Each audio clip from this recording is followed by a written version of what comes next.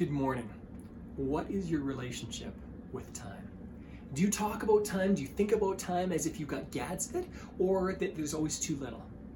In my experience, most people talk about time as if it's kind of like money. People talk about money and time as if it doesn't really exist for them, that it's always escaping them, always eluding them, that there's very little of it for them. If you are thinking that way all the time, guess what you're promoting in your life? If you are always thinking that way, you're programming your subconscious mind to assume you don't have enough time and to assume you don't have enough money. And what that does to our business is it doesn't allow us, it actually prevents us by setting limits on us of accomplishing what we want to accomplish. How is it that people like Elon Musk or Henry Ford or Oprah Winfrey or, I don't know, Madame Curie or whoever it was, did crazy amounts with their time? And sometimes we're struggling with just getting a few things done.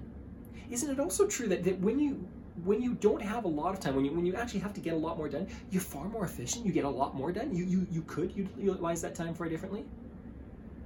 I want to challenge your relationship with time. I want you to think about time as your greatest ally or your greatest enemy. If you treat it like an ally and you think long term, it can be fantastic for you. Again, I talked about how I invested in real estate. Real estate is magical over time, legitimately magical. It's almost mind-boggling what it can do. And time is your ally in that way.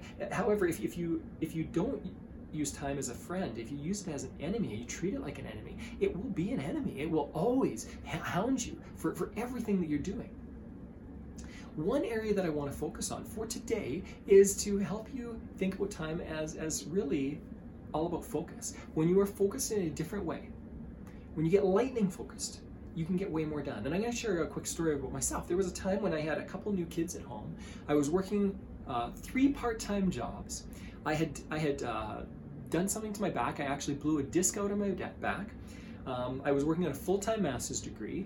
And in the midst of all this, I was also trying to build a real estate portfolio. When I was doing all of this, I legitimately was using time differently than most people. I would legitimately, even when I was efficient, had less time to maybe waste on a daily basis. Having said that, there was still 24 hours, and even in that, even though I was being efficient and getting a lot done, there was still time to enjoy little things in life, to waste. I could still do that, and I found myself doing that at times. There's always enough time. You have the same amount of time as everyone else. So here's what I want to challenge you with.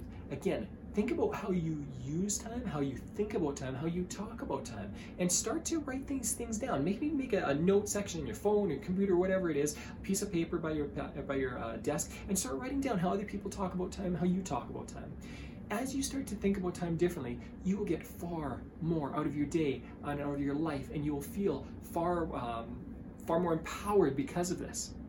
Change your relationship with time. If you need help with this, I've given lectures on this, I've given different videos on this. So if you want some help, reach out to me. I'm willing to help you out a little bit with this. Know that everyone has the same amount of time. What you do with it is your choice. You are the master, not the servant, when it comes to time. Utilize it as your friend rather than your enemy. And as you become more efficient in that, you'll have lots of time to do other things as well. We all have enough time. You have enough time. Enjoy the time you have today.